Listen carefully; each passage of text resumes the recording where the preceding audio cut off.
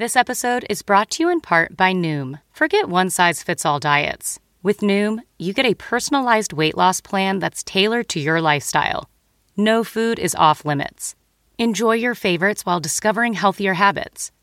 Noom's users love the flexible approach, blending psychology and biology to help you lose weight in a way that's sustainable for you. And great news for foodies. Noom just released the Noom Kitchen Cookbook with 100 delicious, healthy recipes. Stay focused on what's important to you with Noom's psychology and biology-based approach. Sign up for your trial today at Noom.com. That's Noom.com. Grab your copy of the Noom Kitchen wherever books are sold. Have you heard you can listen to your favorite news podcasts ad-free?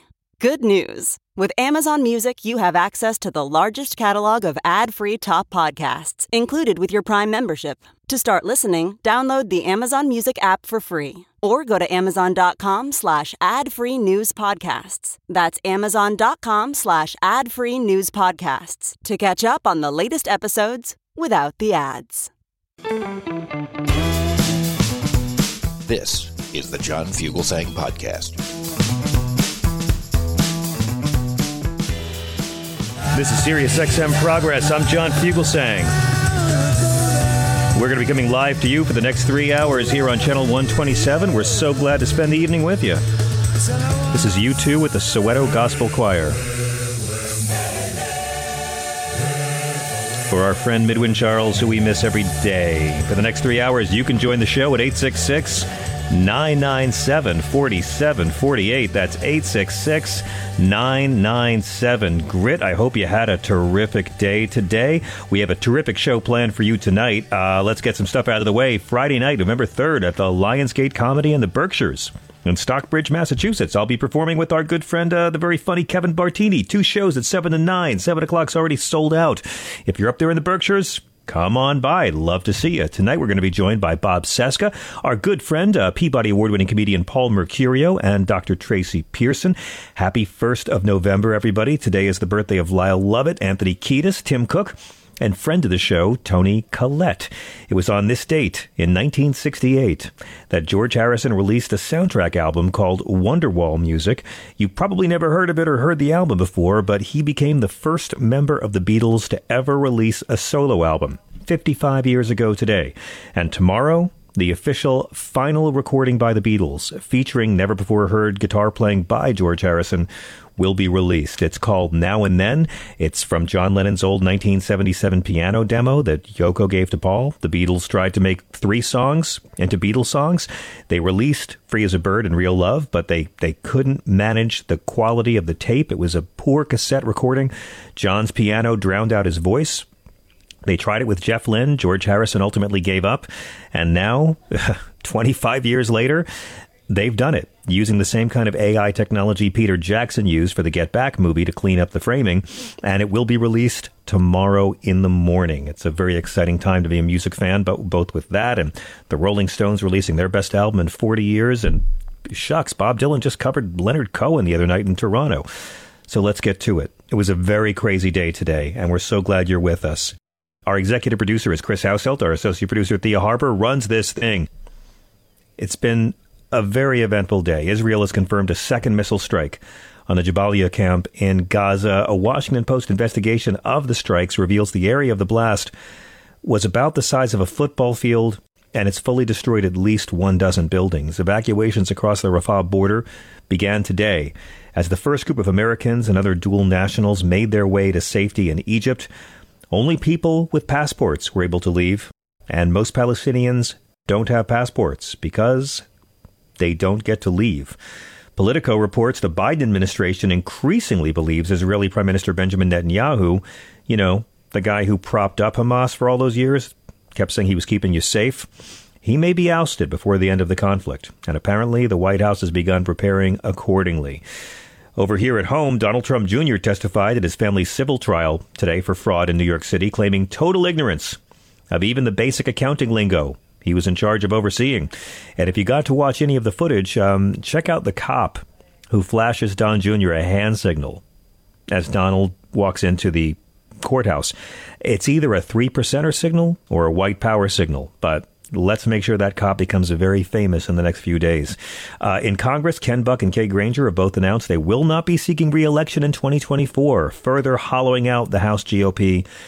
And meteorologists revealed that Hurricane Otis, which has just destroyed Acapulco in the last week, contained wind gusts of 205 miles per hour as it hit a resort town that has never had a hurricane hit it before, because the oceans are warmer. Because, I don't know why that could be. Mexico has announced a $3.5 billion plan to rebuild the Pacific Coast resort town where nearly all the infrastructure has been wiped out. And Toyota raised workers' wages as soon as the UAW strike was resolved. Really good news. It's a very busy time in Congress. Our government funding runs out in 16 days.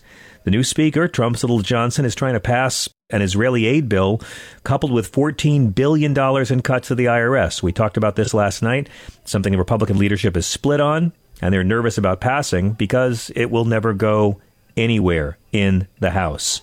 It's going no place. Again, the new speaker is trying to play dumb about this, saying only in Washington, when you cut spending, do they call it an increase in the deficit. Actually, no, little Johnson. When you try to cut the IRS budget, the agency that brings in revenue, by making the super rich pay their taxes, that increases the deficit because they're not collecting as much money from the rich people trying to cheat the system. And Mike Johnson knows this, but he's owned by the super rich he is trying to protect. Meanwhile, the House vote to expel that doughy, worm-like compost heap of festering falsehoods, Congressman George Santos of the great state of New York, from the Isle of Long, where I was raised, well, it has failed. 179 to 213. That's a little bit short of the required two-thirds majority. The Ethics Committee has vowed to provide an update on their Santos investigation by November 17th, but his job is safe after the vote. 24 Republicans and 155 Democrats voted to expel him. 182 Republicans voted against expelling George Santos from Congress, so he's going to stay there. I should also point out 31 Democrats voted against expelling George Santos from Congress. A lot of Dems are very angry about that. Let me explain why that's a really good thing. In fact, let me explain why it's actually a really good thing that George Santos will remain in Congress. Let me begin with the clip. Here, a bunch of New York reps were leading the charge to get rid of him. I want to play a clip of George Santos, who took the floor, fighting for his life. He was the only person to testify on his behalf, and he fought hard, just like he fought for America at Iwo Jima and Bunker Hill and Gettysburg and Mosul. Give a listen to little George. I'd like to say I understand the point of view of my colleagues, but I don't. One can't say that they are pro-Constitution and at the same time act as judge, jury, and executioner. Where is the consistency, Mr. Speaker? The actions taken within this body are delicate, and consistency is essential. And now is not the time to set dangerous precedent. Consider this. The last time a member of Congress was expelled was in 2002, following a criminal conviction. In fact, both expulsions in the last 2 centuries took place after the defendants had been convicted. To my colleagues on the other side of the aisle, I'd like to remind you that many of you are supporting another member of Congress who is under investigation and is the second time he is indicted. And even one of you, who recently pleaded guilty to a crime, rather than calling for their resignation, here we are. He's talking about Senator Menendez. Most Democrats aren't supporting him. Now, there was a poll from a nonpartisan outfit, Siena College, on behalf of Newsday that found that 78% of the registered voters in George Santos's district on Long Island wanted him to resign. Why? I'll tell you why. It's obvious. George Santos is such an empty shell. Hermit crabs can live inside of him. You already know the whole story, right? Right? Can I tug on your coat and remind you of who this guy is? He's the one who lied that he attended Baruch College and NYU. He lied that he had worked at Goldman Sachs. He lied that he worked at Citigroup. He claimed he had earned a salary of $750,000 and up to $5 million as an owner of the DeVolder organization, but he failed to disclose any client information. He said he was a proud American Jew whose ancestors had escaped the Holocaust, that his mom died from 9/11. He said he was directly affected by the mass murder at Pulse nightclub and he lost employees there. He's had more names than Diddy. He lied about playing volleyball in college. Dude, really? I mean, I guess I get all the rest of the lies. Lying about 9/11, lying about being Jewish, lying about the Holocaust, lying about your business, lying that you knew people at the Pulse nightclub. But volleyball? I guess who would doubt that? I see you. I get it. He's the guy who had the fake animal rescue charity, which he stole from for a veteran service dog. He's Jewish, but he's Catholic. He's gay, but he married a woman. He kind of makes you long for the honesty and dignity and character of Herschel Walker, doesn't he? George was the only lawmaker today to advocate against the resolution during debate on the House floor, and he accused his colleagues of seeking to act as judge, jury, and executioner. And I got to say, I agree with him. I don't think he should be kicked out of Congress. And I've got a very good reason. Congressman Mike Lawler from New York, a Republican, he feels very differently. He exploded at Santos today while he was talking about the indicted congressman's lies about his mother being in the Twin Towers on 9/11. Give a listen. I don't doubt how sincere Mike Lawler is, but just check this out. And yes, Mr. Santos will get his day in court.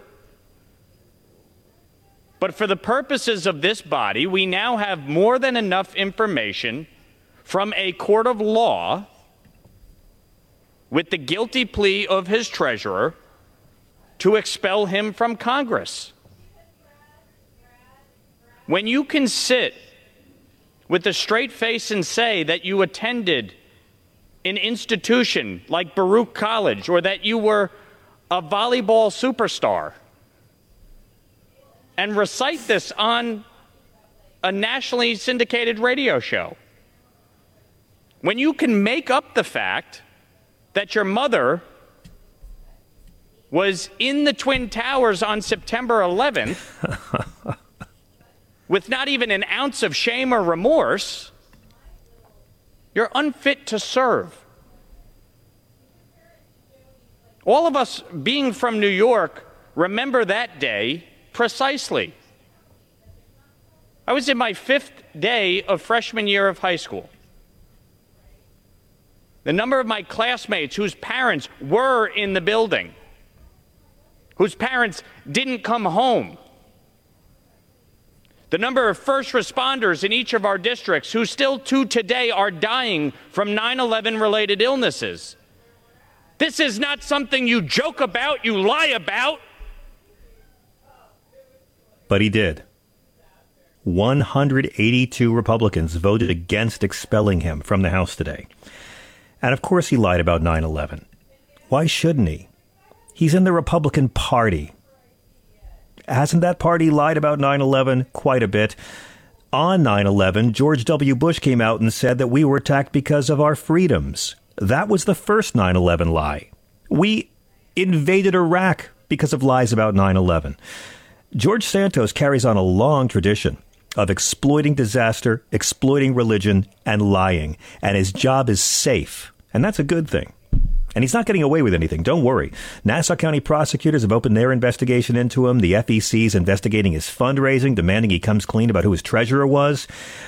End Citizens United filed an FEC complaint over a Santos staffer who posed as Kevin McCarthy's aide to raise funds. Police have already talked to Santos about this 2017 case regarding credit card and identity theft. One prospective congressional aide has accused him of sexual harassment in his first year. The voters of Long Island's New York 3rd District elected a gay and married Jewish descendant of Holocaust survivors who graduated from Baruch, who worked for Goldman Sachs, lost employees in the Pulse shooting, whose mother died because of 9/11, and ran an animal rescue charity. That's who they voted for. That's not who they got. The real George Santos was not elected. They voted for a series of lies. And it's not so often a guy is so bad. He embodies a failure of Republican integrity, a failure of Democratic Party basic opposition research in an election, a failure of journalism, and a failure of the Long Island voting public. But if you grew up there, you wouldn't be that surprised. Part of me wants to lighten up about this. I mean, he's literally a gay immigrant for Trump. People, isn't that proof that God wants us to laugh? The reality is Republicans have just a 5-seat majority, and they have their new rule allowing any one member to trigger a vote on removing the speaker. So it's fraught with peril to try to remove one of your own. But here's the thing. George Santos represents a district that voted for President Biden by 10 points, which means if they had a special election right now, that would probably swing to Democrats, and it would tighten the Republican Party's majority even more. So this was never going to happen. He was never going to be thrown out. They don't care about his corruption. He's just messy and sloppy with his lies. And again, I don't think George Santos should resign. I think the Republican Party should have to keep him, they should own him, and they should have to defend him every day, while Democrats fundraise off of this. He deserves to be the face of the Republican Party. George Santos is the Republican Party. The lying? Republicans are angry about his lies? The party of WMDs in Iraq? The party of we'll be greeted as liberators? The party of Obama wasn't really born here? The party of COVID's going to go away with the warm weather? They're upset about lies? He lied about his education. How many Republicans don't do that? I mean, although usually Republicans lie about that in the context of pretending to not be all that educated. You know what I mean? Like Louisiana Republican Senator and Rhodes Scholar John Kennedy. I call him Ivy League Anonymous. He's literally a Rhodes Scholar, but he talks in public like a man who steals chickens. They dumb down their education. They don't want people to know how educated they are. But Democrats, are you really mad that he's going to stay?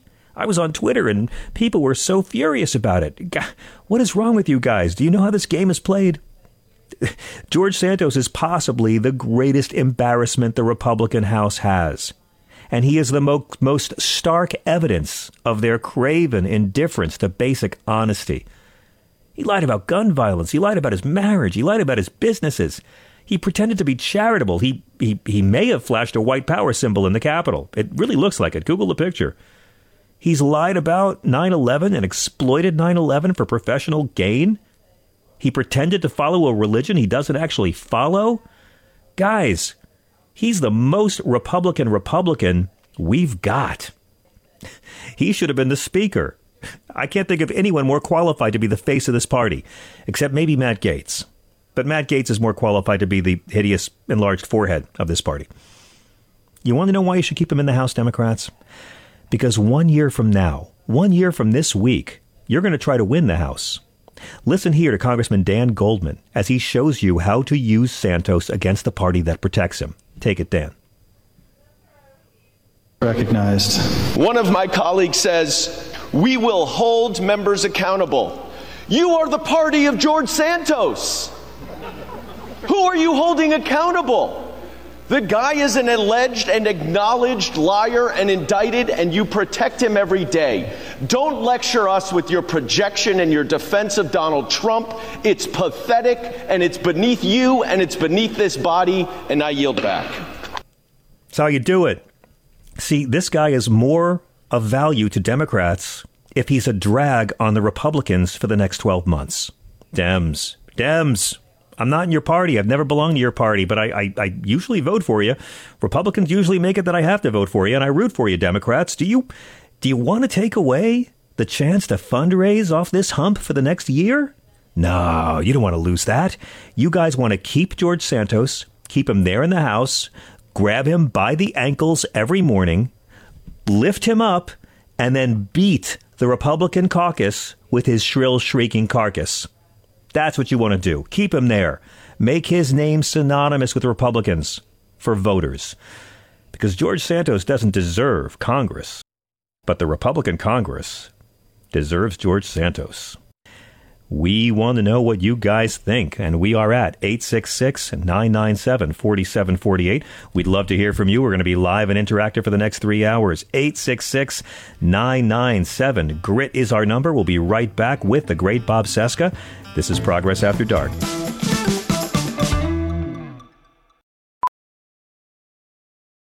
Professional welder Shayna Ford used VR training developed by ForgeFX to hone her skills as a welder. The more time that you spend practicing it, that's what separates a good welder from a great welder. VR training can help students like Shayna repeatedly practice specific skills. Virtual reality definitely helps because the more muscle memory that you have, the smoother your weld is. Explore more stories like Shayna's at meta.com/metaverseimpact.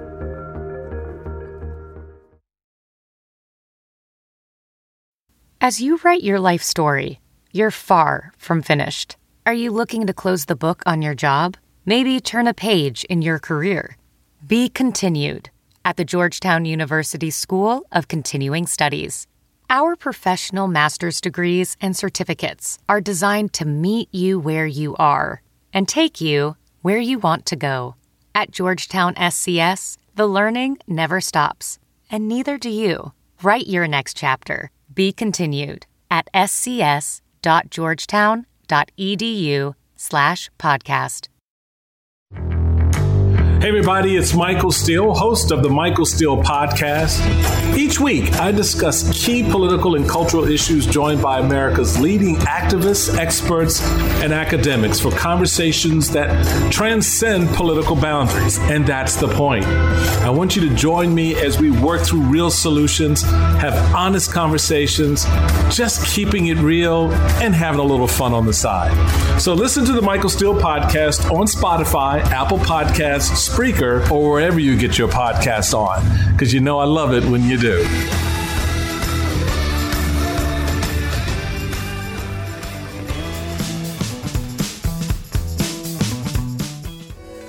"55 years ago today, George Harrison released his soundtrack to the psychedelic film Wonderwall. And again, that was the first ever solo release by a Beatle. And it's all instrumental. Clapton's on a few tracks. Ringo plays on it as well. No real singles on this one. Probably no songs that you'd know. This is called Red Lady 2.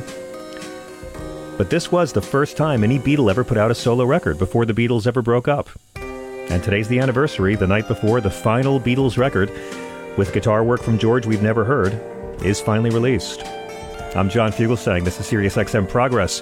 We are at 866-997-4748, 866-997-GRIT. I am so glad I got Bob Cesca with us.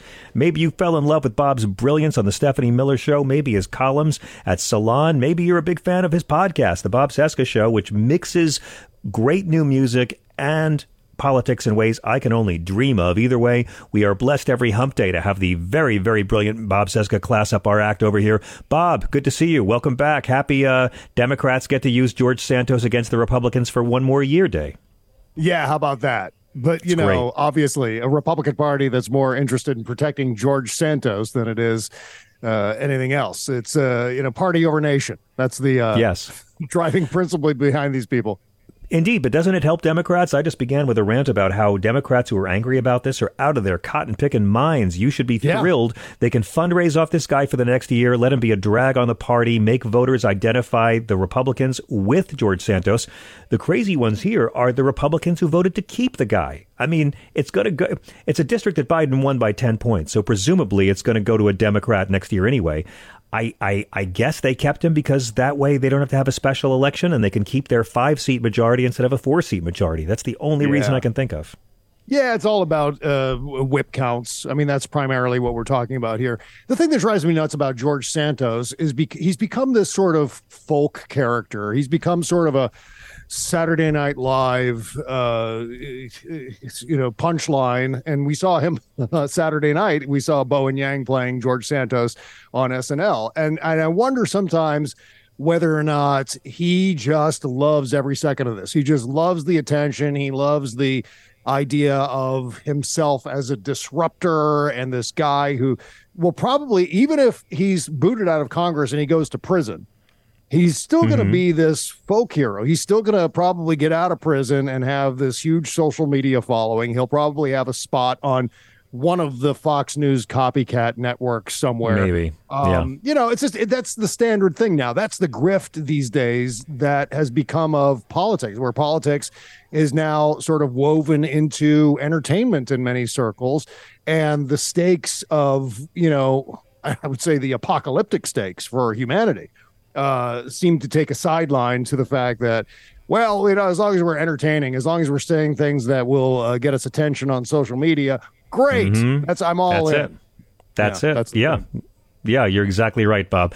Let me talk to you about another congressional irritant, if I may, and that would be Dean Phillips. Now, just so people know, Joe Biden has, in 2 years, almost 3, has capped insulin at $35 a month for Medicare recipients. We now have over-the-counter hearing aids, the CHIPS and Science Act, the Infrastructure Act, lowering healthcare costs, the biggest climate investment in U.S. history. He's ended the longest war we've ever had, the lowest unemployment rate in 50 years, about 10 million new jobs.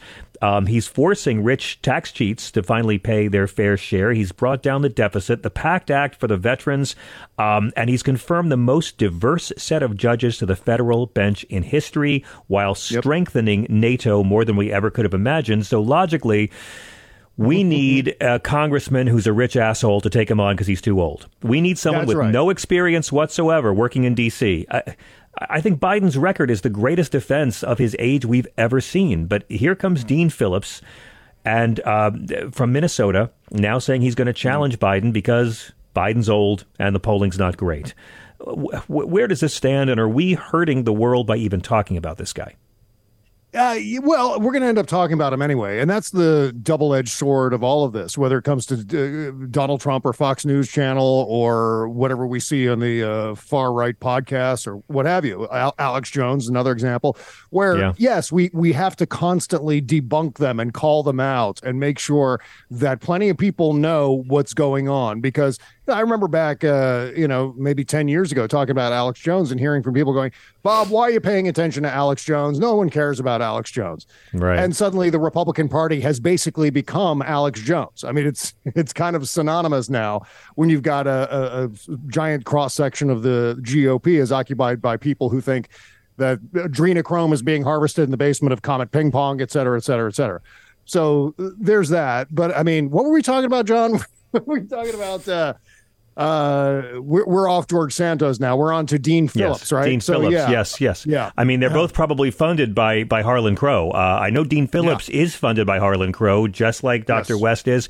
I'm sure RFK has taken Harlan Crow money as well. Kirsten Sinema, Joe Manchin, the Federalist Society, Clarence and Ginny Thomas, Donald Trump. Pretty much anyone Harlan Crow is trying to bribe, I got a red flag. Yeah. And we know what his MO is. I mean, obviously, he's someone who's going to contribute to chaos agents. And to an extent, I would say Dean Phillips is falling into that category, at least in the context of this primary challenge, which doesn't make any sense to me. I mean, at the very least, you have to look at it this way, that even if Dean Phillips doesn't ultimately damage Joe Biden at all through the Democratic primaries, doesn't take any chunks out of him. There's no big deal. Joe Biden's not spending any extra money to defend himself against charges from Dean Phillips. It's still a risk, though, given the stakes of what we face. Democracy being this ongoing cliffhanger. Like every time there's another election, we're like, I don't know if we're going to come out the other side of this thing. And Dean Phillips is risking that eventuality. And even worse, Steve Schmidt has signed on to the guy's campaign to advise him. Let's talk about it. Steve Schmidt, who a lot of people were forgiving Steve Schmidt for being the person that foisted Sarah Palin on the rest of us. A lot of people thought, well, it's amazing how Donald Trump has been so evil. He's made Republicans think that far right folk like Kinzinger or Liz Cheney are more reasonable than they actually are. And, Steve Schmidt's a very charismatic guy. I know he's got to get paid and feed his family. But, Bob, I mean, Steve Schmidt really has a hell of a lot of nerve telling the truth about Donald Trump and then fighting so hard to knock Joe Biden out of the race.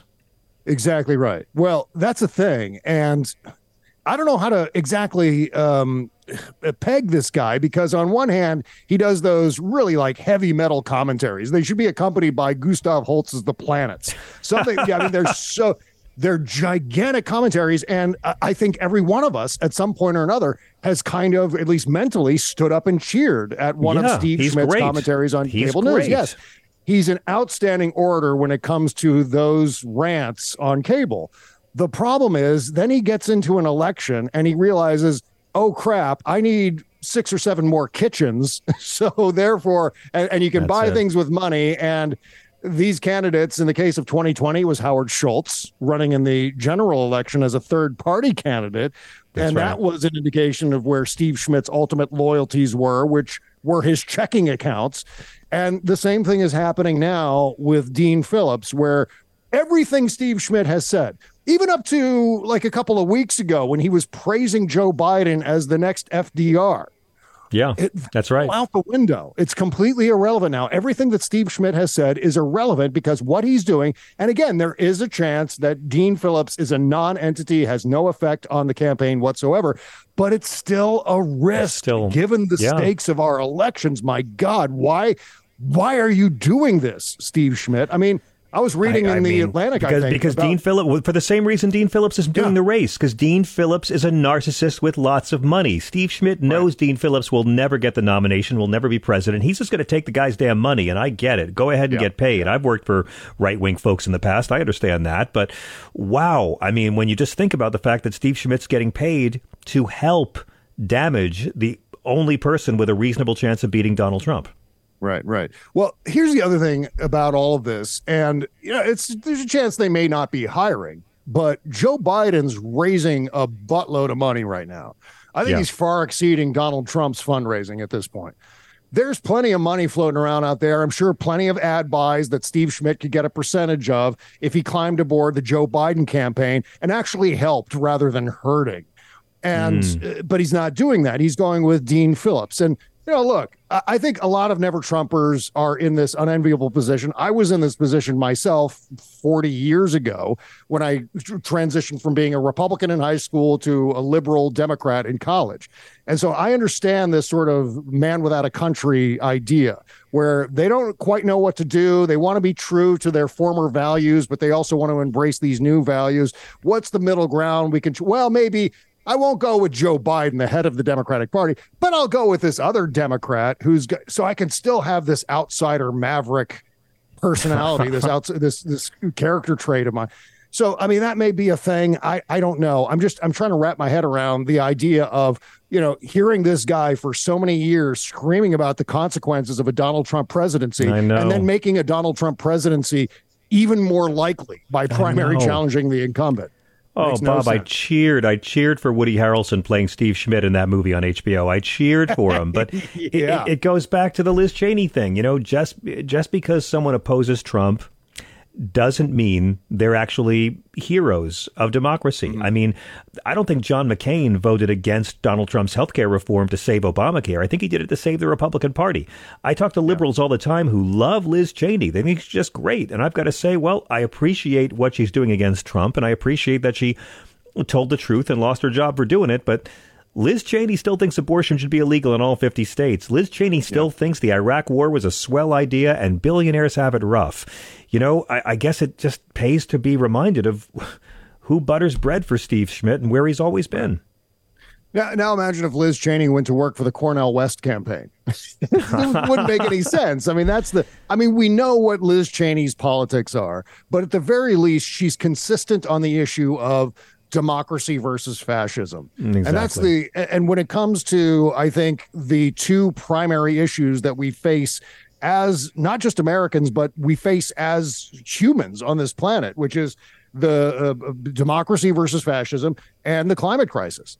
It comes to that first thing, we know where Liz Cheney lands on that sort of thing. We don't know where the hell Steve Schmidt is, or for that matter, Dean Phillips, who by all means is a relatively loyal Democrat who I believe has voted with Joe Biden quite a bit of the time. And has praised Joe Biden endlessly. But again, it's these rich assholes who think they should be president and they have enough money to buy their way onto a debate stage. Like it's Doug Burgum. We've seen plenty of this in recent years. Yeah. And I think that's one of the things that is really disillusioning me these days is the dominance of the grift in American politics. There's always been the grift in politics. You're right. I've studied this for many, many years, but the fact of the matter is the grift has become more obvious now and more prevalent, where there's just so many people who are saying things that they don't believe in simply because that's where the money is. It was this thing that even goes back a couple of decades where as FM personality, sort of DJ driven radio was dying, a lot of those DJs decided, hey, some shit's going on over on the AM dial with talk radio. Let's become a conservative Republican and go over there and do a 3-hour talk show every day.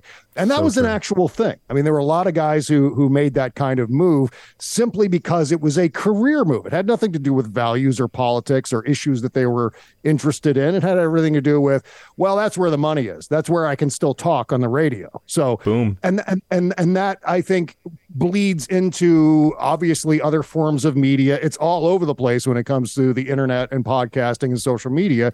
And it's now also a major part of politics, even more so than it always was. And as we've seen in the past, Stuart Stevens and others have talked about why we are where we are as a nation right now. And pinpointed down, it's the consultants. The political consultants have put us here in this divided nation with these divisive politics. That's all about the grift. It's all about the ad buy. That's what caused it. You're totally right. And they've ruined a lot of Democratic campaigns, too. I just want to let the folks know the new Quinnipiac poll has Dean Phillips at 6%, our friend Marianne Williamson at 8%, our friend Cenk Uygur at 2%. I don't even know how to get into talking about Cenk, Bob. I've loved Cenk for years, but wow. Joe Biden, 77%. So it is a commanding lead. I don't think Joe Biden's worried at all. But again, this is just, and listen, Joe Biden should get challenged, of course. I mean, it's fine. You want to challenge him for the nomination? Go ahead and do it. He should be battle tested. It wouldn't hurt him to have to defend his record right now. Give him the practice. But I don't know. With Dean Phillips, who has no shot, it's just, I don't get it. I understand Marianne Williamson running. I understand Cornel West running. RFK, I'm still, look, I'm not anti-third party. I just don't totally understand any of this. Can I shift a little bit and ask you about Donald Trump's gag orders? Because I wanted to talk to you about this. It seems like every time a judge slaps a fine on Donald Trump for violating a gag order, Donald Trump raises 10 times what that fine was that night by playing victim to the MAGAs. And at this point, it seems like violating his gag order has become a really lucrative fundraising tool. What is your take on where we're at right now? And do you think any of these judges are going to go ahead and revoke bail and be tired of it? I like that the gag orders are in place. I like that they were issued. I like that they're being enforced, at least with Judge Engoron. And I think that's important.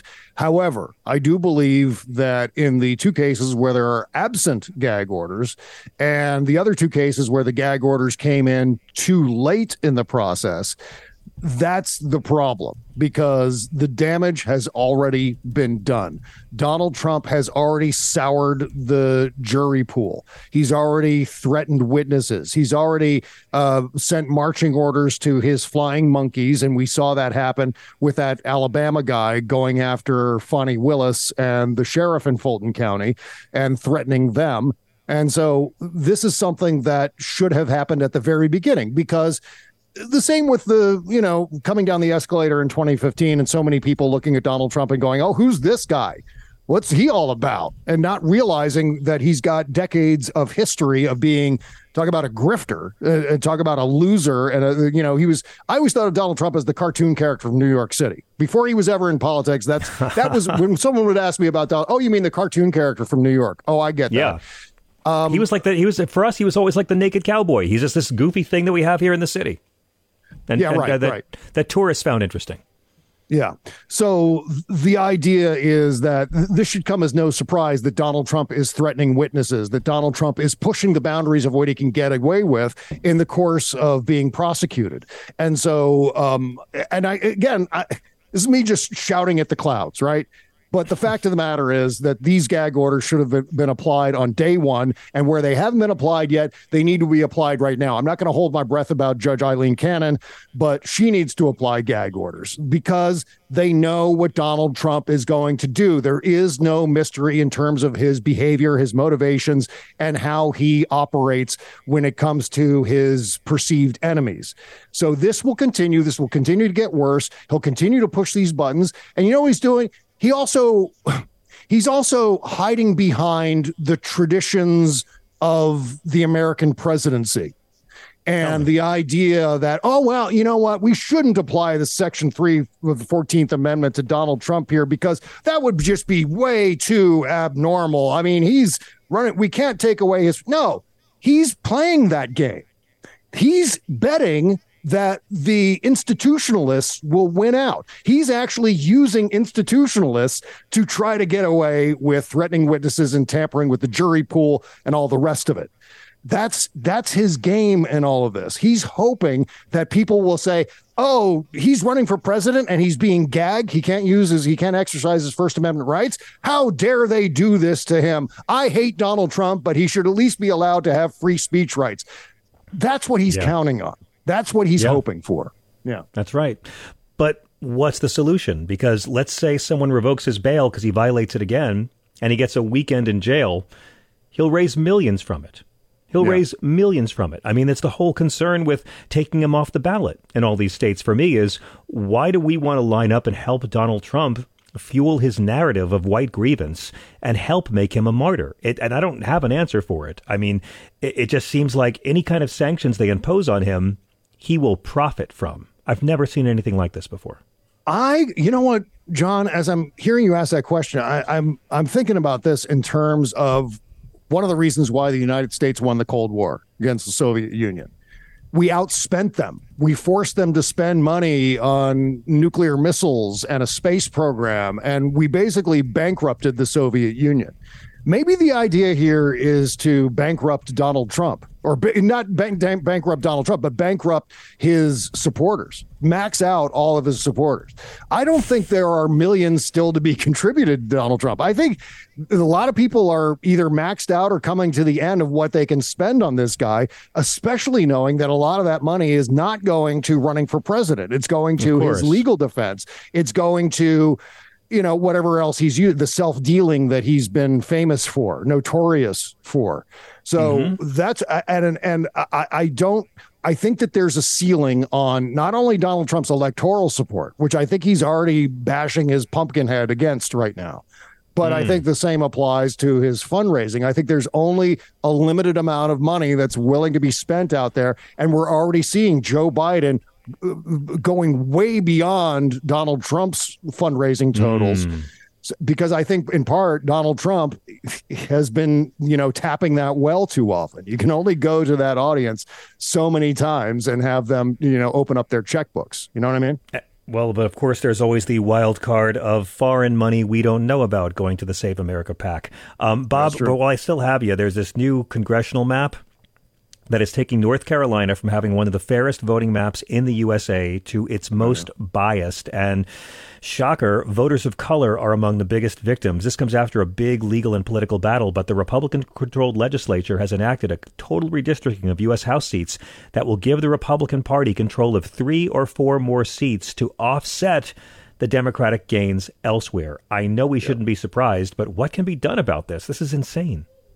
Well, I think this is going to be challenged in court. And to be clear about the numbers in North Carolina, the district makeup right now is even Steven. 7 Republican districts, 7 Democratic districts.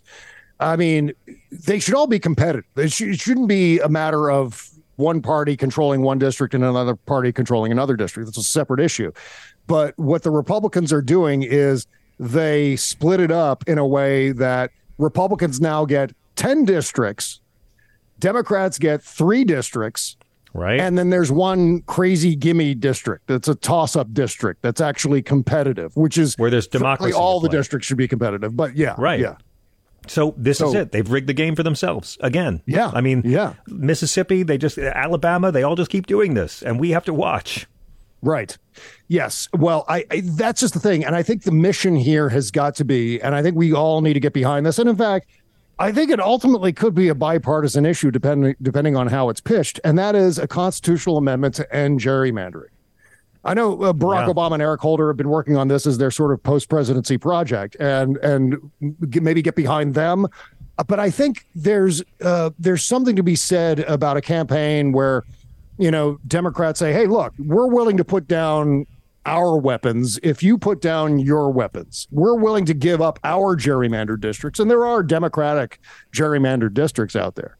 We're willing to give that up if you're willing to give it up too. And I'm sure you would like to be competitive in some of these areas that you're not competitive in and create a compromise in that sense. Get behind us on this this constitutional amendment. And I think that's the only real way to go, because just a law or a state law or something along those lines, that's subject to courts and challenges, lawsuits, et cetera. And a constitutional amendment will not be subject to any of those things. And that's a mandatory thing, I think. I mean, ultimately, democracy depends on this.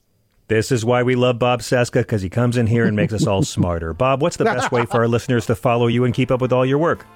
Yes, you can follow my podcast, The Bob Cesca Show, everywhere you get your podcasts. Also on Patreon at bobcescashow.com. Thank you so much, Bob. It's great to see you. Thanks, my We'll friend. be right back with your calls in just a moment. This is SiriusXM Progress After Dark.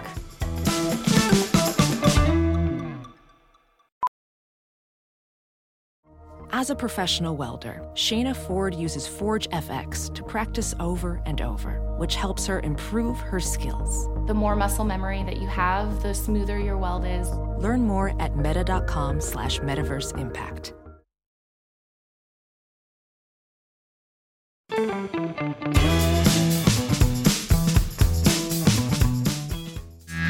Welcome back. This is SiriusXM Progress After Dark. The Department of Education is floating a new plan to try to forgive student debt, which could provide relief for several more categories of borrowers as they try to chip away at the nation's enormous student loan debt problem after the Supreme Court squashed the president's broad plan to do so this summer. And why not? It's slowing down our economy. Young people should not have all of this crushing student loan debt they have to pay to banks. It's keeping them from enjoying home mortgage debt they have to pay to banks. Good luck, President Biden. Right now, I'm really pleased to welcome back a friend of the show we haven't had on in a while. Paul Mercurio is an Emmy Award-winning and Peabody Award-winning comedian who's worked on The Daily Show with Jon Stewart, The Late Show with Stephen Colbert. You've seen him make many appearances on The Late Show and other national shows. He's co-hosted Star Talk with our friend Neil deGrasse Tyson. Paul's an actor. He hosts the critically acclaimed podcast Inside Out with Paul Mercurio. I always make him tell the story how he got Paul McCartney to be on his podcast. And he's been a commentator on MSNBC, CBS Sunday Morning, HLN, CNN. But Paul has also created and starred in a really cool, unique concept one-man Broadway show, Paul Mercurio's Permission to Speak. Now, a couple of years ago when he was on Broadway, Paul came on to talk about it quite a lot. And it's a very different kind of format. It's not a stand-up show. It actually is a show that involves the audience members doing most of the talking and sharing their fun and wacky and jaw-dropping stories. Now the play is back. It's being taken on the road in a very unique new production that is directed and produced by Frank Oz, who, of course, is a legendary director, one of the creators of The Muppets, the creator of Yoda, and has done, my God, Little Shop of Horrors, Bowfinger, Dirty Rotten Scoundrels. It is always a great pleasure to welcome Paul Mercurio back to SiriusXM. Hello, sir. How are you? Hello, my friend. It's been too long. It's great to see you. It's really great. It's great to see you, and I'm thrilled your show is going up. How was your Halloween, Paul? It was good. It was good. It was interesting because it brought back memories, going out for Halloween and as a kid, and just how times have changed and how innocently inappropriate things were back then when we were kids. And I remember seeing, I saw a picture of myself when I was a kid. Every Halloween, my parents would dress me as a hobo. That's what they called it. That was the old clothes and put on some, brown stuff on your face and send you out. And yeah, I found the homeless man Halloween costume didn't sell as well as the hobo back then. Exactly. But that's exactly my point. Is like, I thought about it and it's like, you couldn't do that today. It's a homeless person. It would be considered insensitive, and it would be appropriate to consider it insensitive, because think about it. And I know a lot of people, when I bring this up, it's like, I brought this up in conversation. Our parents dressed us as homeless people and then sent us out onto the streets at night to collect free food in front of real homeless people. Yeah. I never got candy. I got baked beans and a harmonica. That was it. There was like nothing there, right? That was back when you trick-or-treated on the rails with Woody Guthrie, I know. Exactly. And just, brushed the dust off you from the Dust Bowl. But yeah, it's just I don't know. It just a little bit of a flashback there of like, kind of what was it like that. And then the other weird thing that we did, and I don't know if I ever brought this up with you on the show, but I was in the boys club. I grew up in Providence, Rhode Island, and my parents had me go to the boys club a lot. And we did this thing called All Boys Naked Swim. Oh my. And you were required to swim naked between the ages of 7 and 9, because They didn't. The argument was that they didn't want the lint from the bathing suit to clog the filters of the pool. And I'm like, can you imagine today? Was that the argument? Was that what they told you was the reason? Yeah, exactly. That's just a lazy pedophile right there coming up with that. I was going to say, yeah. But, wow. But it's just, I don't know why I had these flashbacks yesterday of sort of, I know why. It was Halloween. I was walking my kid around New York City, and it just brought back so many memories. And I'm still trying to find a sexy Mother Teresa costume because that's. But last year I went as the Republican Party's healthcare plan, but I never made it out of the house. Thank you. Well done. Here all week. Well done. Well, we're going to be fine with Johnson in Trump's acolyte, and I thought Jordan was going to get it. I really did. I mean, he seemed like he was making some headway, but I did too. But they went they found someone creepier who has access to a sports coat, and that's all it took. Yeah. Exactly. Every Republican congressman who voted against Jim Jordan because he wouldn't certify the election voted for this guy who wouldn't certify the election and brought an amicus brief before the Supreme Court. Just madness. This guy presents well, and there's just they're doing a good job of derailing the Republican. It's not the Republican Party anybody recognizes anymore. That's for sure. And really I think that ultimately what will happen is they'll implode. Like, I don't know why they don't see. Trump is great at using anything that's negative about himself to just continue to generate press. And yet I can't believe that they can't find anyone else in that party that can lead them other than Trump. What is that about? Where does that? It's not up to them. It's not up to them. They've spent decades cultivating this low information white nationalist voting base. Decades. Fox News built this. Newt Gingrich built this. They used to be, when I was a kid, when we were young, they were a conservative party with a white nationalist fringe. And now they've become a white nationalist party with a conservative fringe. And here in New York State, try finding a Republican you can book to come on a show to defend Trump. I mean, there just aren't a lot of them. Right. But they're also afraid to, they're voiceless, right? They won't defend them, but they won't come out and attack him either because there's enough people that can sway there. It's sort of the worst. It's the worst kind of thing, right? To not stand for anything except keeping yourself in power. And that's where things get ugly. And that's the trap they're in. We've seen it with Jeff Flake. We've seen it with Kinzinger, with Liz Cheney. I mean, if you tell the truth, if you engage in facts, you're out of a job in Congress. And I almost feel sorry for them, but I don't. They've all built this. Even Mitt Romney, who talks a good game, but voted with Trump like 85% of the time. Right. It's really sad. It's not conservative. It's not sustainable. It's not sane. It's not Christian. And it's dividing us more than ever in our lifetimes. Yeah. We just had Kinzinger on the Late Show tonight, promoting his book. And it's so funny you mentioned it because it got me to thinking about Liz Cheney and how, I am not necessarily a Republican, but man, do I have a lot of respect for her. And she is nowhere to be seen and nowhere to be found. And I had been hoping that somehow she was going to sort of be able to whip up enough moderate Republicans that could kind of go against Trump and run against him, and that she'd be in this pack. And, that to me was the most of everything other than January 6th, the most disarming and the most alarming thing was to see her just completely ostracized. Yeah. Like it's like, you don't exist. We don't want to hear it. You're dead to us. We want this guy who's a charlatan and always has been and always will be. My law firm that represented him in his bankruptcies. And then he tried to stiff the law firm like everybody else on $1.5 million because the IRS changed their ruling and Trump owed, it was like $1 billion, hundreds of millions of dollars in the bankruptcy. And he squabbled over $1.5 million. So they fired him as a client. So you have this. Well, yeah. And so Cheney. That's why he borrowed. That's why he had to go to Deutsche Bank because no American banks would loan him money anymore. Exactly.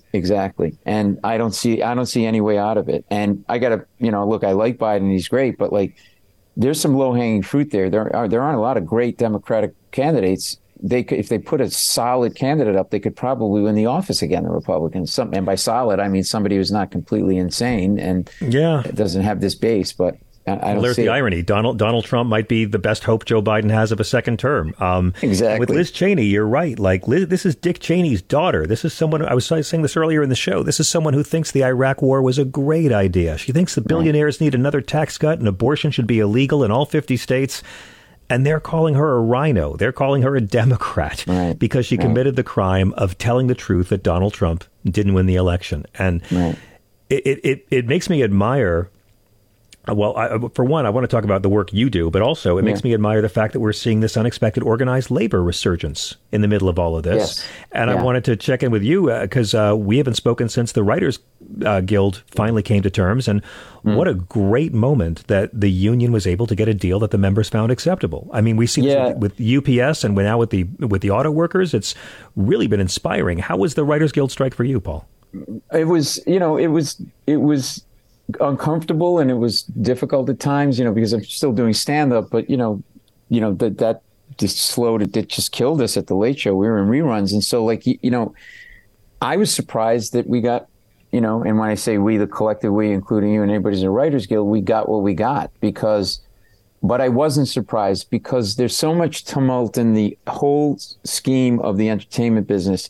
All of these major networks are chasing their tail or running for their lives because of streaming and digital and things, everything being just, everybody stealing audience. Nobody really knows, right? So I think that the production companies and the networks didn't have a hard, solid handle on what their business is and their business model is. So it was difficult for them to take a really hard stance. Because speaking as a former lawyer, whatever agreement that they agreed to today, in a year and a half, because of technology, it's going to be obsolete. Because I think technology is really running Hollywood, not Hollywood. It's how people consume content is affecting how you and I, as content makers, make our content, right?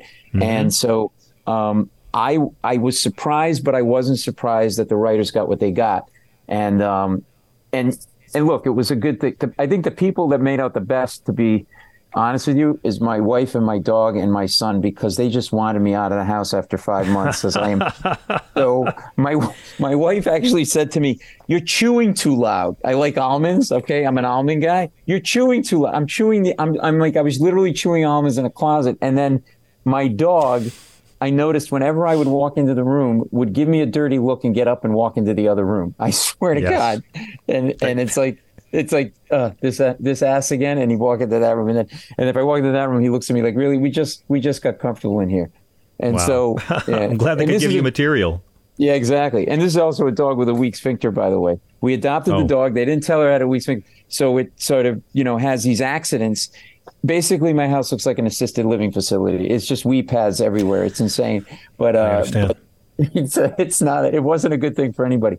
But the thing that struck me the most was that they were able to get minimum number of writers to go back to the writer's strike in the room and demand that. So kind of push back against AI, because you can say what you want about AI, but when it comes to writing, especially writing on a show, it's the rewrite process is where the art is, right? And yes. you can't. But again, that makes me worried that writers are going to become rewriters because the first drafts will be done by AI in every case.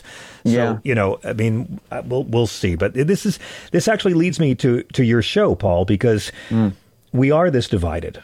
And I always marvel at how you can do sets that can take the most right-wing people and the most left-wing people and make them be brothers in a comedy club. And I've seen you do it many times.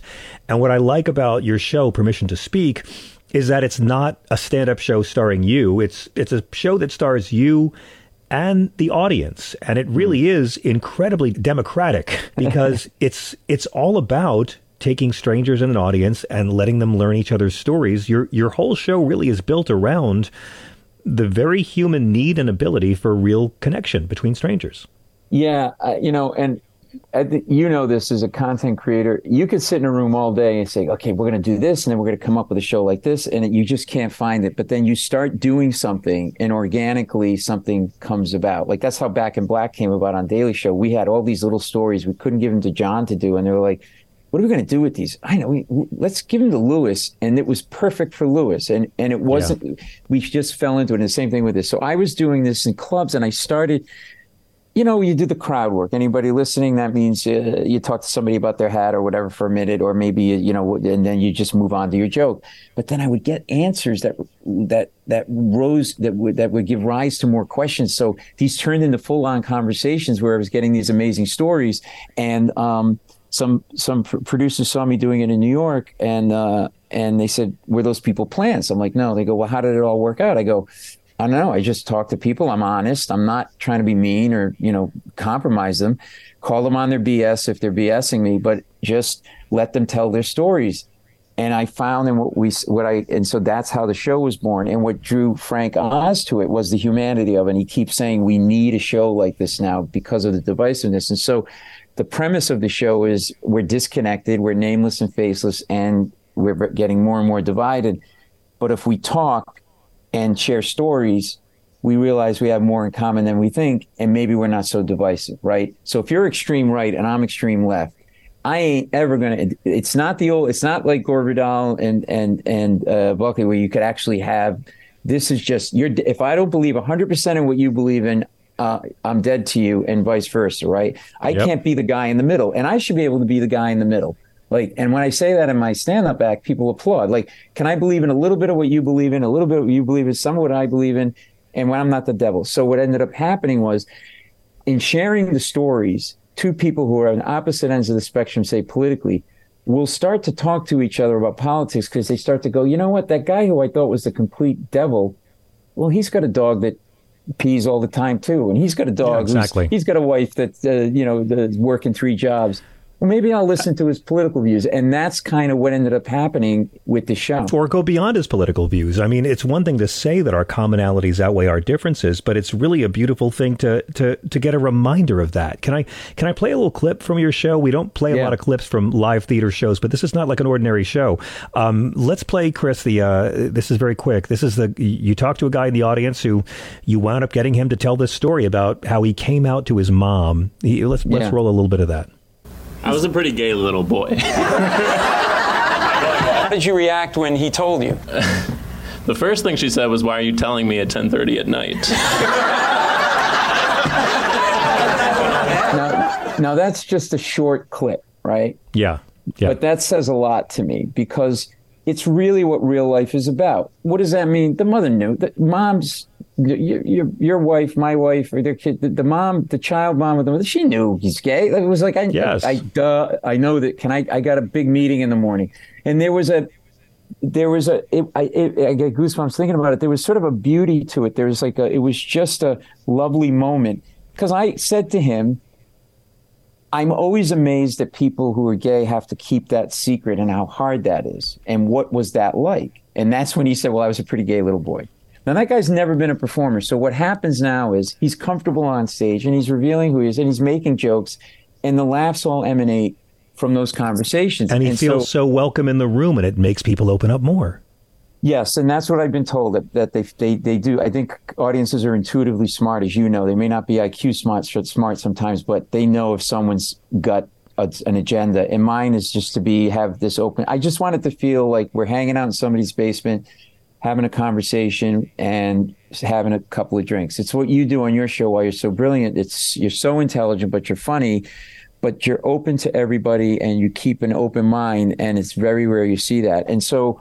We have another clip, and I don't know if you want to play it or not, but I want to play the Dom sub relationship if I can, because here's a great example of how you can take something that might be very foreign and scary to people who don't understand someone else's culture or lifestyle, and yet immediately break it down and make it a small room. Here's another very quick clip from Paul Mercurio's Permission to Speak. I was kind of looking for a dom, and he's a dom, and he was looking for a sub, and so we kind of hooked up, and that's what we were going for, but then we fell in love, and we've been together over 3 years. It's about sexual power exchange, so if you can imagine that she would be in a position where I make the decisions about what we're going to do sexually, and she follows those instructions. So it's nice to give that over to him. Oh, it's amazing to be able to just, yeah, it's great. And if he says to do something that you're not want to do, can you say no? Of course, because I'm really the one in control. It's like an S&M story I could take my mom to, Paul. You bring this out to the audience. So these people were 68 and 70. Okay. Whoa.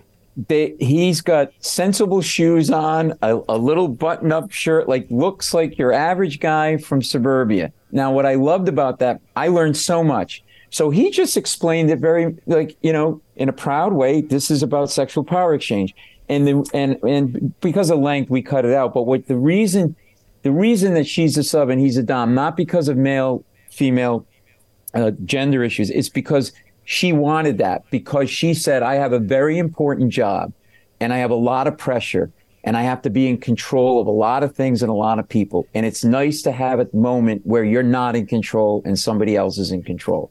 That takes it from a freak sex act to just a physical manifestation of an emotional need that somebody has. Exactly. There's the universal. I mean, you are doing a funny show that's edgy but still wholesome, and you're connecting people in these divisive times. Yeah, and the connecting is really a good point, because after the second show, you know, you say goodnight and people leave the theater, but 80% of them were still in their seats standing up. And I said to my stage manager, I go, is there a problem? He goes, no. I go, well, why is everybody so here? He goes, I don't know. It turned out, because I sang in the show, if we share stories, we realize we have more in common than anything. When we talk, we connect. They were connecting on their own. So they were going up to, you know, somebody who's a farmer. I was a farmer. You grew up in Michigan. I grew up in Michigan. And there were these connections that they were making, and people were coming back repeatedly because every show is different. Nice. So what I do with the show is I'm not telling you what to think, because there's too much of that. I'm not telling you how to feel. I end the show by saying, look, this is what I took away from the show tonight. You take away from it what you want, because it's your show, right to the very end. Nice. And I walk off. Nice. And then that's it. And so it's been really, really wonderful. The Wall Street Journal calls the show unforgettable. Time Out said a show by the masses for the masses. I got to tell you, though, if I had Frank Oz directing my show, I'd never rehearse. I'd just be asking him to tell Brando stories the entire time. Oh, my God. We were just I am having so much fun with him, because he's such a ball buster in a fun way. And he's got so many great stories, but he's so good. Like, we had a session yesterday, because we've erected this set that we're touring with, and it's a giant screen, and we're doing rear projection into the screen of images and boxes and different things. So one of the things we do is we take photographs of people when they come in the lobby. We don't tell them why. And then via Wi-Fi, it gets projected through digital mapping that we use. I'm using the same company that we use at The Late Show. When we project people's pictures onto the set at different points in the night who are in the audience, so that they literally are on stage. This is brilliant. So we have this really great technology, and we were rehearsing the screen today, and it was like a master class with Frank. When we start, he was walking me through, you've acted, right? And this isn't acting, it's just blocking and this and that. It's just been incredible. But he's so funny, and he's such a ball buster. And he talks like your dad, and when he really corrects you, you kind of snap it to attention, like, I'm sorry, sir. Yes. But he's really great. It's been so fun. And you do sit there sometimes and go, Yoda is directing me. This is pretty crazy. Exactly. Like Mr. crazy. E, Fozzie Bears. Yeah, so many great films. Oh, my God. He's Paul, so much about substance. I'm so glad that this show has got a new life after the Broadway run. You're playing the Pollock Theater in Monmouth, New Jersey, November 11th, North Shore Center for the Performing Arts in Skokie, Illinois, November 18th, Phillips Center for the Performing Arts in Orlando in December, and more dates in 2024. You're going all over the country, and this is honestly a live show that you can bring anybody to. I mean, anybody, any age, any background, any demographic, hipster, old folks, you name it. What is the best way, Paul, for our listeners to keep up with you and your work and get the whole touring schedule? Because everyone should see this. Yeah, my website's the best place for the schedule, and that's Paul Mercurio, 1 hour my last name, MECURIO, paulmercurio.com. We got it's right on the homepage and also in the tour page as well, and you can click. There are links there to get you right to tickets. November 11th is the opening of the tour, and that is at the Pollock Theater in New Jersey. Love folks to come out if you're in that area. And I mean, it's and then also at Paul Mercurio is my social media, just my name, and I'm really excited about it, because it's an extension of what I do, but like, you have this show, and your show is making a difference or contributing something. in a weird way, I feel like just part of my parole, Paul. Just part of my parole is all this is. But well, in a weird way, this is like to kind of. I had some woman come back and squeeze my hand so hard, and she almost broke it. She started crying. She goes, "You got to keep doing the show. We need a show like this." She came back 4 or 5 times and brought people. So it's been really cool. But it's fun. It's a funny show. It's not like a maudlin thing. We're just having a lot of fun, but a lot of honesty's coming out. Well, call us on the road and let us know how the tour is going, and I look forward to having you back in studio. My best to your wife, the great Paul Mercurio, everybody. Thank you for joining us, Paul. We'll be right back on Sirius XM. Don't go away.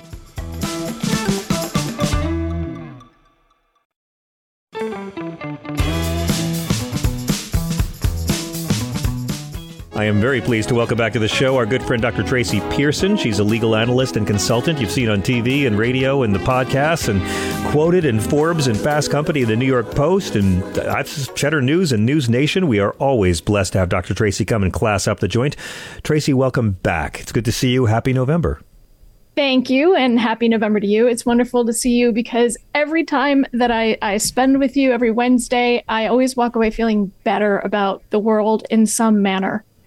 Well, that's because you don't have to live with me. No, listen, to me, it's like at some point, hope becomes logical and despair to me is privilege. You know, I've felt for a long time because I'm a manic depressive. I have been my whole life. I'll send you a whole list of all the drugs they put me on.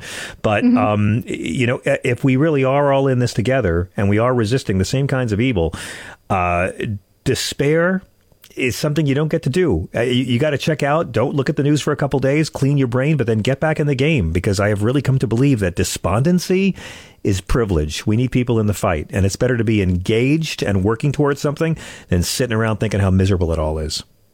I agree with you. I think I get frustrated. I get frustrated because it's so incredibly hard to communicate with people today. And it's hard to have these conversations in a, I hate using this word, safe way, because people are so quick to throw labels on people. And it's more important than ever now to have conversations, because nothing, like, for example, the what's going on with Israel and Palestine, there's going to have to be some change there.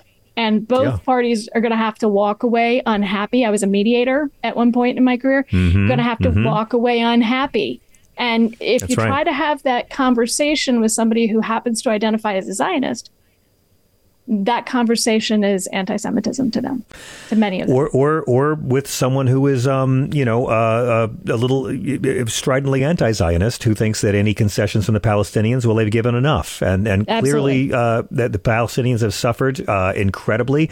That doesn't change the fact that Hamas are Nazi terrorist douchebags who have to go. They just, it has to happen. I mean, these people live in such poverty, and yet the leaders of Hamas don't live in the country and are billionaires who live far away. It's just this perpetual festering wound, and it's the kind of chaos that allows a lot of evil chaos agents to thrive. And I would love to see something that put Hamas and the Netanyahu regime out of business, and it looks like both of those things might be happening very soon.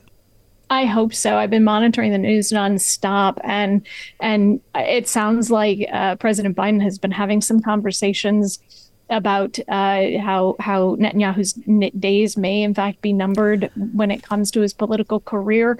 I believe that a lot of what we're seeing, with foreign nationals being allowed to leave, with children being allowed to be treated, with Palestinian adults who are the most injured being allowed to be treated by another country, I think we're starting to see, President Biden's diplomacy at work, even to the extent that now, instead of, threatening missiles, surrounding countries are saying, no, maybe we'll do an oil embargo and do a ban on food exports, and in an attempt to pressure Israel to knock it off.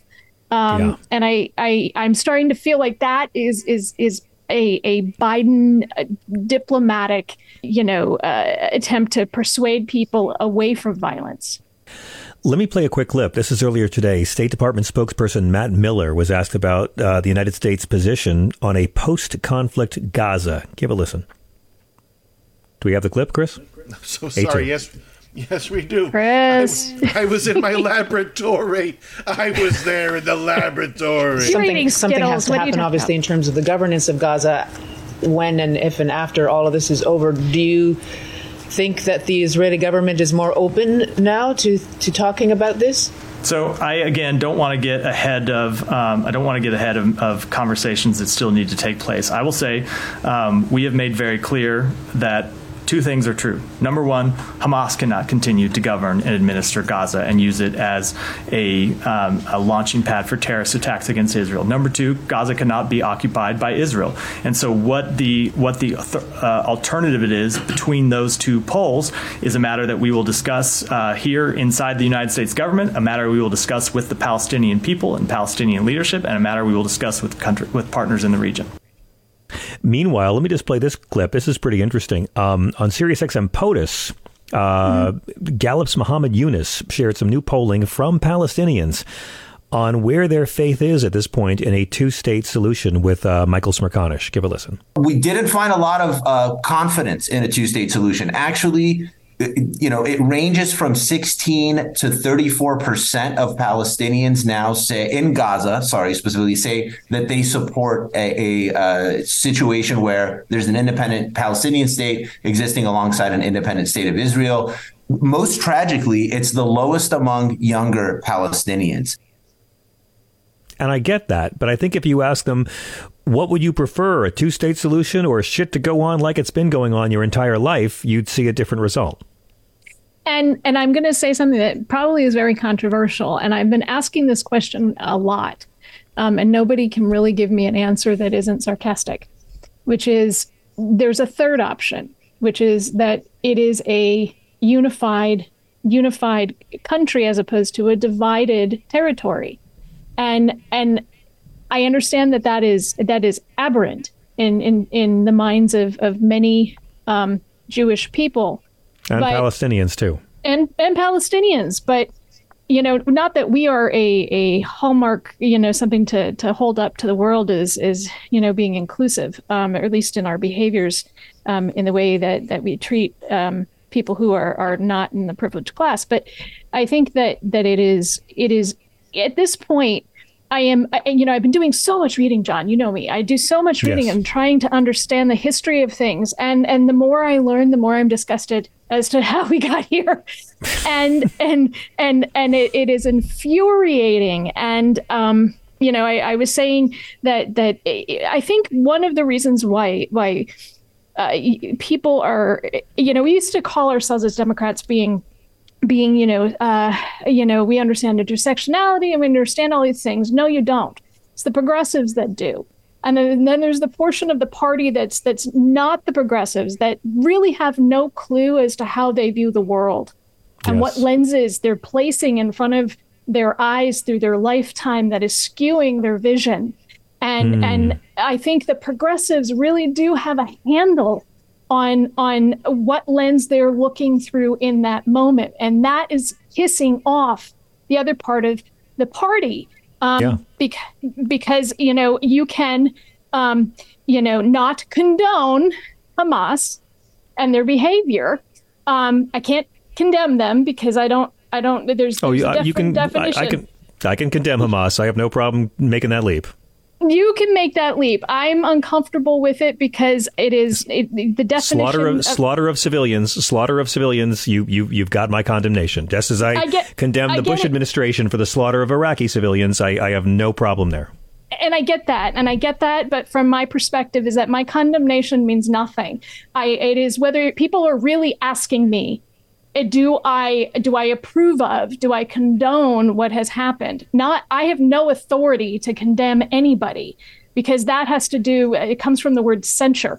I understand. And so, for me, I don't condone that behavior. That behavior is not acceptable. It is wrong. It is vile. It is heinous. It is lots of things. But I think that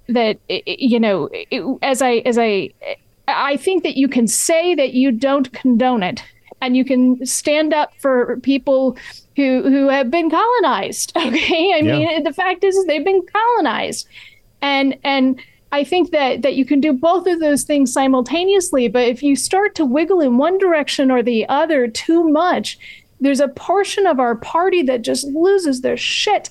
I know. And it's like, knock it off. It's not pie. It's not pie. There's plenty to go around here. You know. I know. But I mean, this is like I said, this is divided Americans and divided friends and family in ways I've only seen twice this century: the Iraq War and the Donald Trump presidency. Let me bring in a couple of listeners. Stephen in Los Angeles, you've been on hold the longest. Thank you for your patience. You're on with Dr. Tracy Pearson. Welcome. Hey, Stephen. Yeah.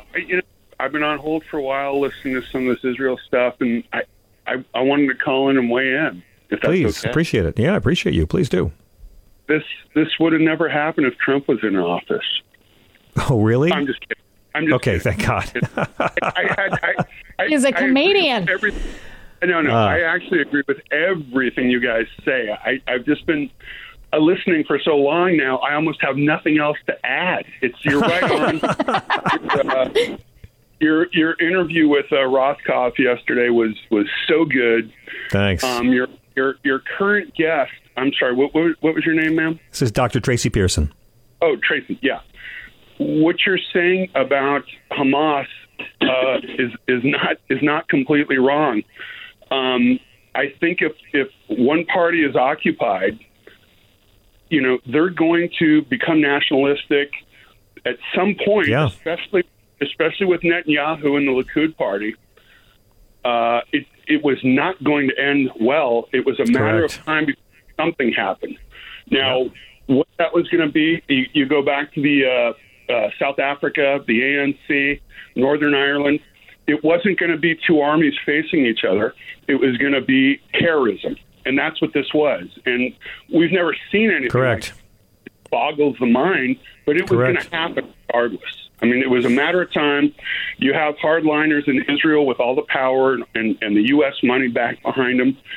All it's going to do is turn anybody in Gaza into nationalists, and everything that's the same stuff happening in the West Bank. And that's my fear. You can slaughter every member of Hamas. You can kill them all. But if the underlying situation does not change, you will have more terrorism. Let me tell you one other thing. Let me add one other thing. The unintended consequence to all this is going to be Jews all over the world are going to suffer.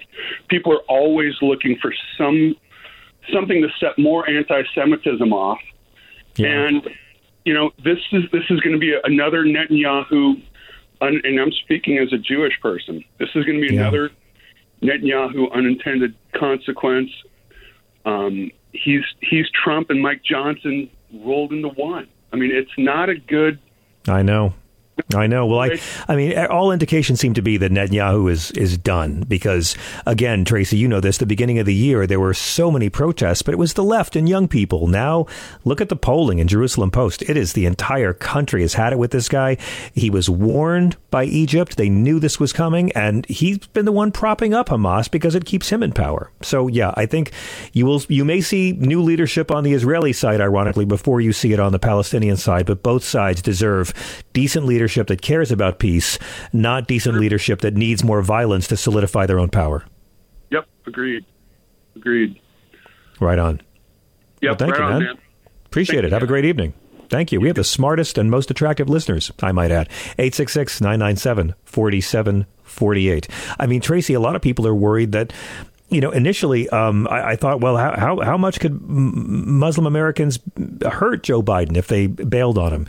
And the numbers have been astonishing to see. He's gone from like 59% Muslim support in the States to under 20%. I don't know what's going to happen a year from now if Muslim Americans have a choice of Joe Biden, who tried to slow a ground invasion, who got $100 million in relief aid to Gaza, versus Donald Trump. I mean, I have a hard time imagining American Muslims would vote for a guy who wants to ban their faith.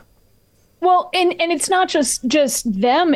There are allies, and I have been all over TikTok. You and I have both been trying to grow TikTok. I'm always happy when I run into your videos because I'm like, oh, great, some levity.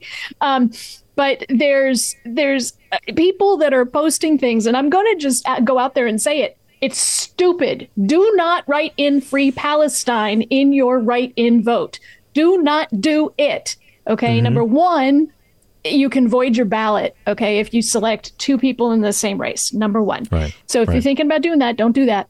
Number two, nobody in Israel Netanyahu, nobody in Palestine cares whether you can get an abortion, whether you can have contraception, whether you have voter suppression laws. Nobody cares. And there are races all over the country where politics is local. You've seen it in your states. You got to vote. And if you are a one issue person, and that one issue is a 70-year plus history of the United States relationship with Israel. And, yes. and a lobbying group that has worked really hard over these years to ensure that relationship is codependent in some ways, then we are fucked as a country. I don't curse on radio all that much, and I'm telling you, we are fucked because you're throwing your vote away. And we saw what happened in 2016 when people did that, when they went, I don't know if I can vote for Hillary. Okay, right. and these races, these races that are coming up that are local are important. Your school boards, everything. Jesus, please don't do it. That's keep in mind, Tracy. We got a year till Election Day, so let's remember to breathe because we have a whole year. A lot's going to happen. Donald Trump has a lot of criminal trials between now and then. The entire everything we're discussing right now, we probably won't be discussing this time next year. Hey everyone, we woke up Chris. Hey Chris, what's up? I don't know, guys. Please weigh in. What? Well, this sounds a lot like condemnation.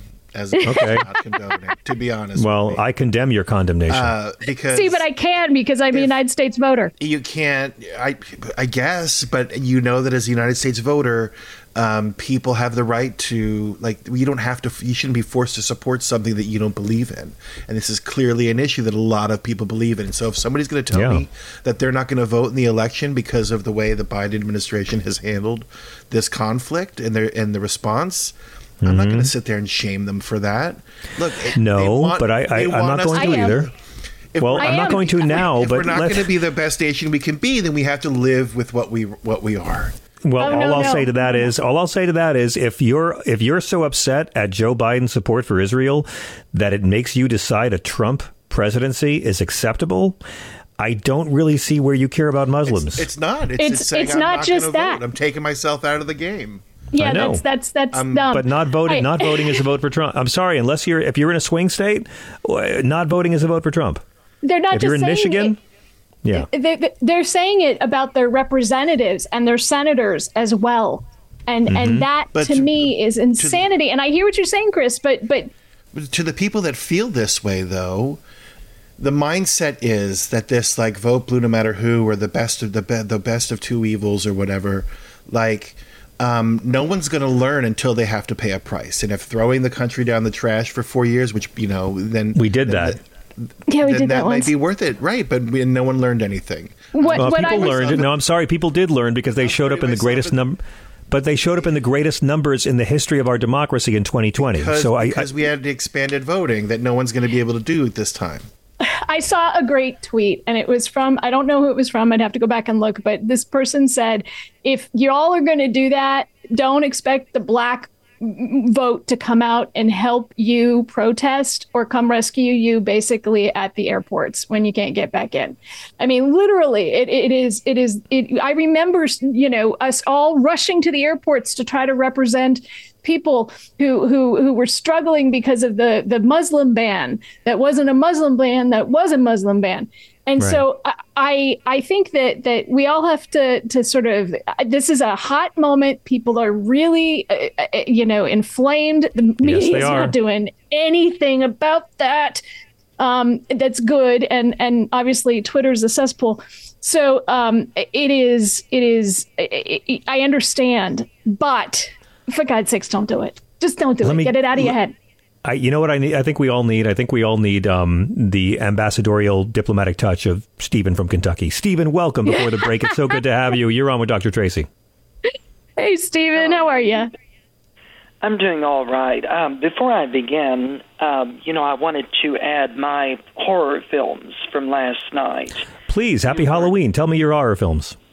Well, I wanted to add The Haunting from 1963 with Claire Great Bloom, movie. Julie Howard. Great movie. Yeah. So smart. Such a good film. in the Mad Room with Shelley Winters, Stella Stevens, and Beverly Garland. You've topped me there. I haven't seen that. Okay. Yeah, Shelley Winters dies in that film. She's killed by somebody in that film, I remember. But, yeah, it was a bit macabre, it was, of course. But yes. Yes. I wanted to correct something for a moment. Did you say that Don Adams from Get Smart is now 200 years old earlier? I didn't understand when you were doing special events for November 1st. I don't think I mentioned Don Adams from Would you Get believe Smart. he is? Oh, I didn't. No, he is not. No, I'm not sure. He's no longer with us, and I'm not sure whose birthday I could have. I said John Adams, sir. John Adams became the first president to live in the White House on this date in 1800.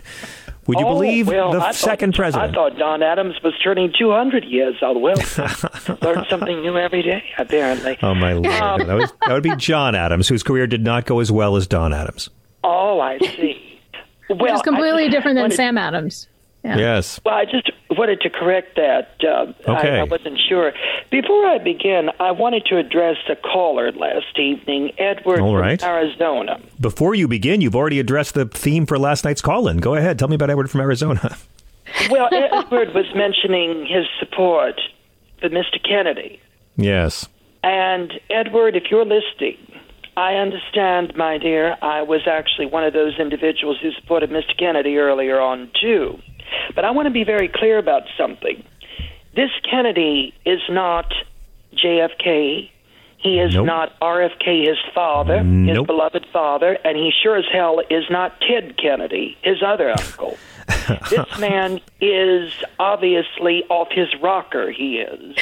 And I am very disappointed in him, quite frankly. And to be honest, he's a disgrace to the Kennedy name, he is, as far as I'm concerned, because I've heard some of the crap coming. He's been channeling his grandfather, the Nazi sympathizer, is what he's been doing as of late. And I don't know exactly why that is. That makes me very sad that he would do that.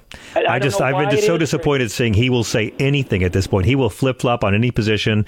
I mean, last week he was talking about reparations. Now he's against that. And I mean, I heard a clip earlier where he was saying how video games are causing gun violence. It's like, Jesus, you're just going to say anything.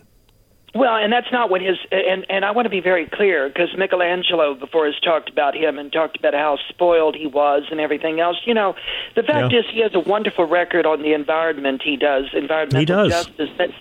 But the fact is that the Kennedys have done a lot of wonderful for this country. You can say what you will about them personally. They're not infallible, no, but they did do a lot of wonderful things.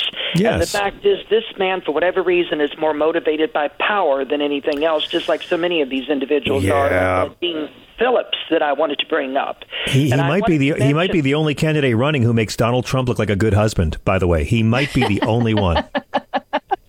Well, as far as Mr. Phillips is concerned, I called his office today to give him a piece of my mind. And good. I realized something. They do not allow people to call in with criticism. His office doesn't. Oh, yes. And I actually called. So what I did was, I had a chance, not only was I on fire about this, but I was also upset about Rashida Tlaib being censored. Okay. She wasn't. With Ms. Tlaib, the Congresswoman Tlaib, on several occasions. Now, do I agree with everything that she has stated? No. I did let her know that I was very upset by her remarks about Hillary Rodham Clinton several years ago. But I want to be very clear about something. She is a good person at heart. Yes. And I don't always agree with her. I don't in everything. But let me tell you, she was right to a certain degree about the fact that the current president, and I agree with Dr. Tracy to a certain degree, but I also think it's important for us to remember that there is just as many Palestinians that have been casualties as Israelis. Actually, more. Actually, the number is far greater. And I want to say this because I said this earlier to Debbie Dingell's office earlier today. Tell me quick, because we're hitting a break. I spoke with them and I said that and Richie Torres's office, I had mentioned to them, you cannot discern whether a person is evil or good based on special difference. That is not the way it works, because the fact is, you can't say, for instance, that all Jews are wonderful and all Arabs are evil. That is not Exactly. the case. We have good and bad in every category, every good and Stephen, bad. you're right. We have to hit a break, Stephen. I'm so sorry. But I thank you very much. You are brilliant as usual. And I pity the fool who gets a call at their office from you when you're angry. Thank you for being such a gentleman.